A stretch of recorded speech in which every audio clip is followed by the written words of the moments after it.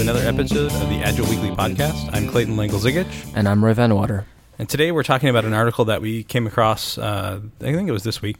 It's called The High Cost and Negative Value of Pair Programming. It's by Capers Jones at the NAM Cook Analytics blog. We'll put that in the show notes. Basically, it's like a white paper almost about why pair programming is harmful and it's not really a good idea and you shouldn't do it, or at least you shouldn't do it yet until you do lots of research about it. And I kind of struck a chord, I guess. We came across it on across the post on Twitter and kind of generated some buzz on there.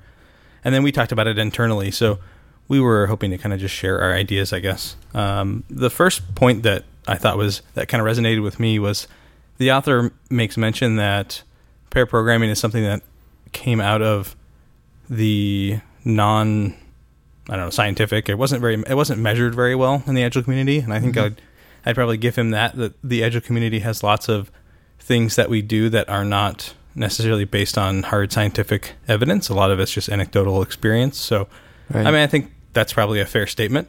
It becomes very difficult too, though. Like, I think that's something we've run into the past, right? Where it becomes, because of the nature of every team being different projects being different, the code bases being different, like a lot of the pair programming, and not just pair programming, a lot of the types of practices that teams are experimenting with are very difficult to measure in a scientific way. Like, it's very difficult to have a control group that's identical except for this one variable. Yeah, so I think with the thing that was, while I agree with that general idea that the Agile community isn't very scientific about how they measure things, I thought the way that the author goes about measuring things in the article was kind of lame because they just made up a bunch of stuff and put it in Excel, it seems like. So, I don't know. I guess you have to take that with a grain of salt. The thing that I thought was most interesting in the beginning is that the author tries to make the point that there's a lot of different scenarios about pair programming that were not considered in most cases. And he goes through all these different examples of, single programmers using static analysis versus expert single programmers compared to average pairs and novice pairs compared to and all these 10 different permutations of all these different things, which I guess there's probably not many organizations that have all of these things, and they probably only have 2 or 3 at most. And so I thought it was odd that you go so far out of your way to make a big point of not comparing all these things, especially when there probably isn't a whole lot of opportunity to compare them all. So I thought the static analysis bit was interesting because he specifically talks about the number of defects that a single programmer using static analysis produce versus a pair program, like two pairs programming produce. And I think the ratio is something like a single programmer using static analysis develops 1 defect for every 15 that the pair programmer develop. And I guess maybe I don't understand what static analysis is because I guess I don't understand. Do you mind explaining real quick? Well, I mean, I think like the idea that static analysis is going to evaluate your code and find defects for you. I mean, I've written plenty of defects that static analysis wouldn't have caught, and there's plenty of things that static analysis would tell you that wouldn't be a defect that you could go spend a bunch of time fixing. So that seems like it's just a silly thing to even bring up. I think static analysis can be important. It can hint you in the right direction and help you find different things with your code. But the idea that it's like this great tool for finding defects, or even a tool for finding defects, seems like kind of a stretch. But kind of moving on, and so another downside the author states for pair programming is that it won't scale. And so the example he gives is a huge software project with 500 engineers, and how could you get them to pair, and how could you hire 500 more people, which seems odd because any software project that had 500 people working on the same thing, that sounds like a nightmare no matter what you're doing. Right, exactly. Like, you're going to have so many people doing random things and wasting a ton of time. Like, even pair programming, like at that point, when you have a project that big, it becomes unmanageable. And I think I'd rather have, if it's 500 people across an entire organization all working on different things, then I think you can still pair. There's nothing that says you couldn't. So the idea that it wouldn't scale, that seems kind of silly. Well, I guess that's I guess that's the mindset difference, right? Because he's thinking from the perspective of, I have 500 people and I need to maintain my current productivity level, which means I have to hire 500 more. Instead of saying I have 500 people, that means I have 250 pairs. That's a good point. Yeah. And then kind of the next thing that's a problem with pair programming is, why hasn't this been tried with other like business functions or other job functions? So they talk about architects and BAs and testers and all these other things, which I think if you talk to people who are actually doing pair programming, they probably have tried to do some form of pairing with people that are not just software developers. Yep. So this one kind of stuck out to me as someone, this kind of betrayed the experience that the author has with pair programming and the idea that no one has ever tried that before. Yeah, in fact, in my experience, the biggest gains from pair programming come when you have the most different types of experiences combining, right? So like, say you have like a graphic designer and a programmer or something, like as different as possible, because if you put two people that are almost identical in front of a computer, like the most you're going to get out of it is maybe slightly lower defect rate because one of them is proofreading what the other one's writing. But if you have two people that have totally different ways of approaching the problem, like that allows you this greater, that gives the pair a greater diversity of options to choose from, and it makes it more likely that they might pick the right one.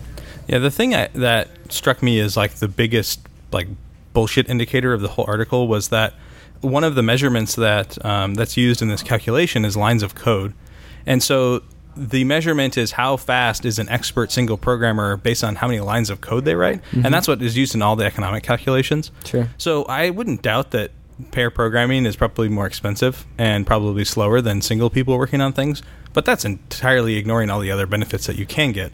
And if you're just doing lines of code, if you're working on a software project that all it matters is that you're just pumping out lines of code, then just hire a bunch of monkeys and they can just pound on the keyboard, right? Sure. I mean, you don't need pair programming at that point. So it seemed like an odd comparison. I would even say that if your software project is so simple that you can just crank out lines of code, then you probably don't get any benefit from pairing as far as collaboration or you probably don't get anything. You probably don't get any benefit from collaboration of any form. You should probably just outsource and try to get your code written as cheap as possible. Right, because if all it really takes is that you just are pumping out code, then you can just replace that person with someone else and it doesn't matter. But that's not the case, I think, in most software organizations. I was going to say, like, how many projects are actually out there where you can just put anybody in front of it and pump out code? Well, and I think a lot of people try and do that, especially, I would say, shops that are doing like outsourced software development where Mm-hmm. they're solving the same problem multiple times, they probably do just have a set way of doing things where they could get pretty close to just pumping things out, and it doesn't really matter who's working on it. But for most organizations that are developing either products for customers or developing products for internal customers, where there is a need for that collaboration and getting some creativity and having that redundancy so that you don't have that single point of failure with the one person who knows everything. That's true. That's one thing that's not really acknowledged all that much. I believe one of the lines in that article states like something about like if you look at the data in Table 3, like you can clearly see that the most efficient course of action is to hire a bunch of individual expert programmers. And if you followed many of our podcasts in the past, then you'll know that does not really vibe very well with the way we like to work, and that sets organizations up for failure because you end up with all of these single points of failure where if any one of them, each one is a link in the chain, and if anyone's gone, then like the organization falls apart. Yeah, I mean, I think the single expert programmer is usually a hero and a cowboy, right? Mm-hmm. So they're the ones that are going to stay up till 3 a.m. heroing some solution for some problem, right? And then they're going to cowboy pumping code out lots of lines of code. Yeah, exactly, and they're going to cowboy code their way through everything else. And if you ask any IT hiring manager, the idea that you can just go pluck expert programmers off the street, which to the author's credit, he does make a point that probably only makes up about 10% of the hiring pool that's available to programming talent. But I feel like that advice is, you should only hire expert programmers is like telling your little sister, you should only date guys that are really nice to you and that are financially secure and that treat you with respect. Like, that's not going to be everybody in the world.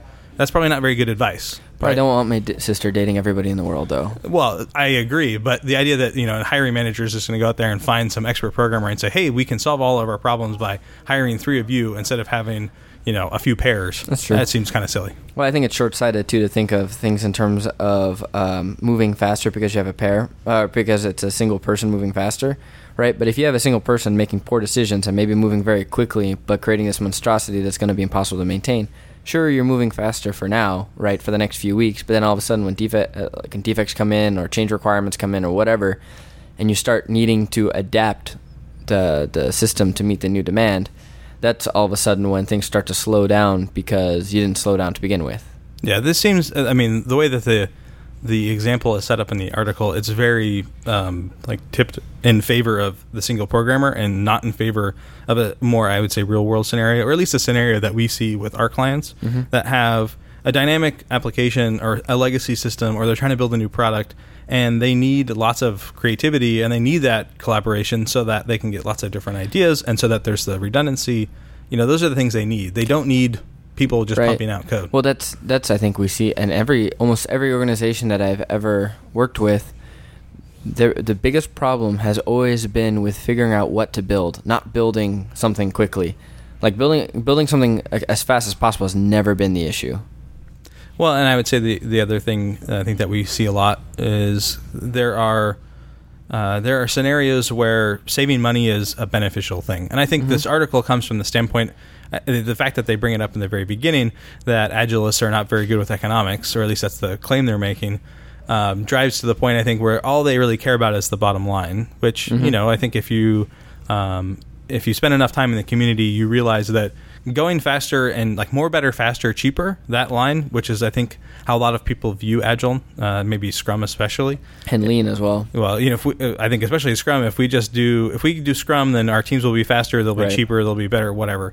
I mean, if that's the only thing you're driving for, then I think this article is appealing to you. If all you care about is dollars and cents, well, maybe Agile isn't for you if you're doing that. Right, and that's why I would say that you probably don't even have the culture in your organization to support pair programming if all you care about is the bottom line, because there's no way you could look at a pair versus a single person and determine that, the pair is more expensive, but that's okay. Like, that's not going to be your mindset. You're going to think of them as this pair is more expensive, and you're not going to see the benefits that you get from pair programming. Right. So you're just going to ignore it out of hand, which I think is who this article appeals to. Absolutely. I mean, it's the huge disparity between,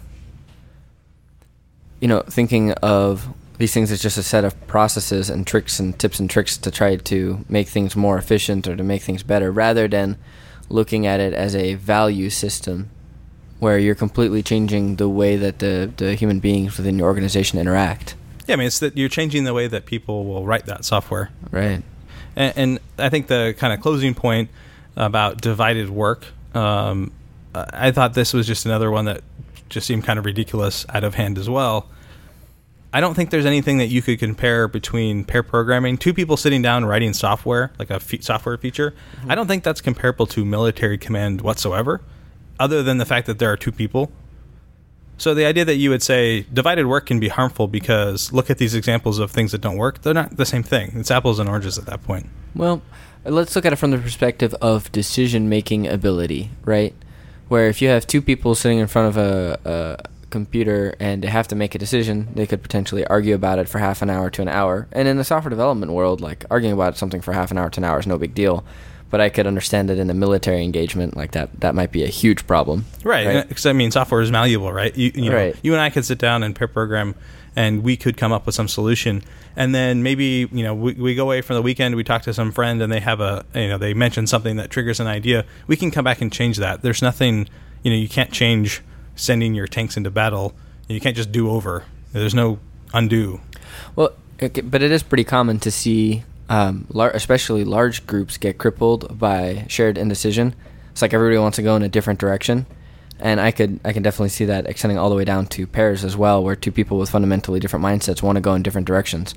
But I think that ends up being a much larger organizational problem in that probably speaks towards a lack of shared vision for the project, right? Because if everybody's on the same page with where the project's headed, then the implementation details of going one direction or another, if they're both headed in the same way, like, it doesn't become as much of an argument.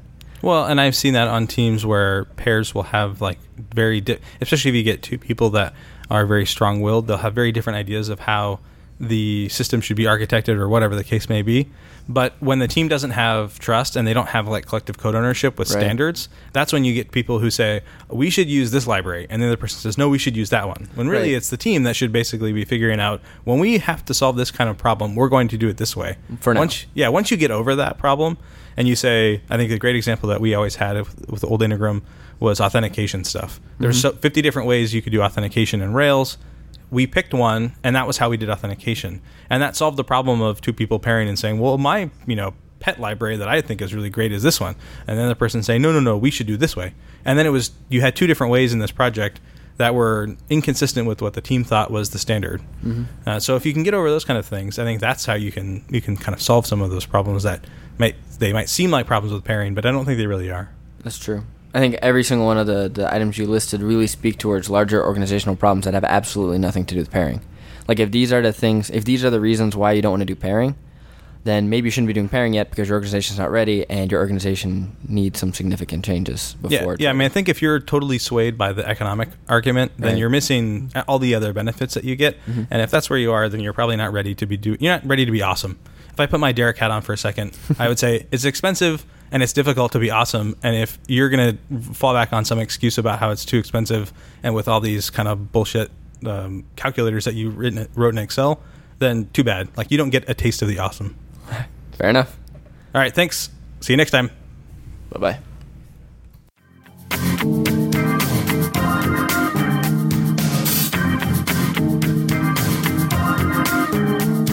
Is there something you'd like to hear in a future episode?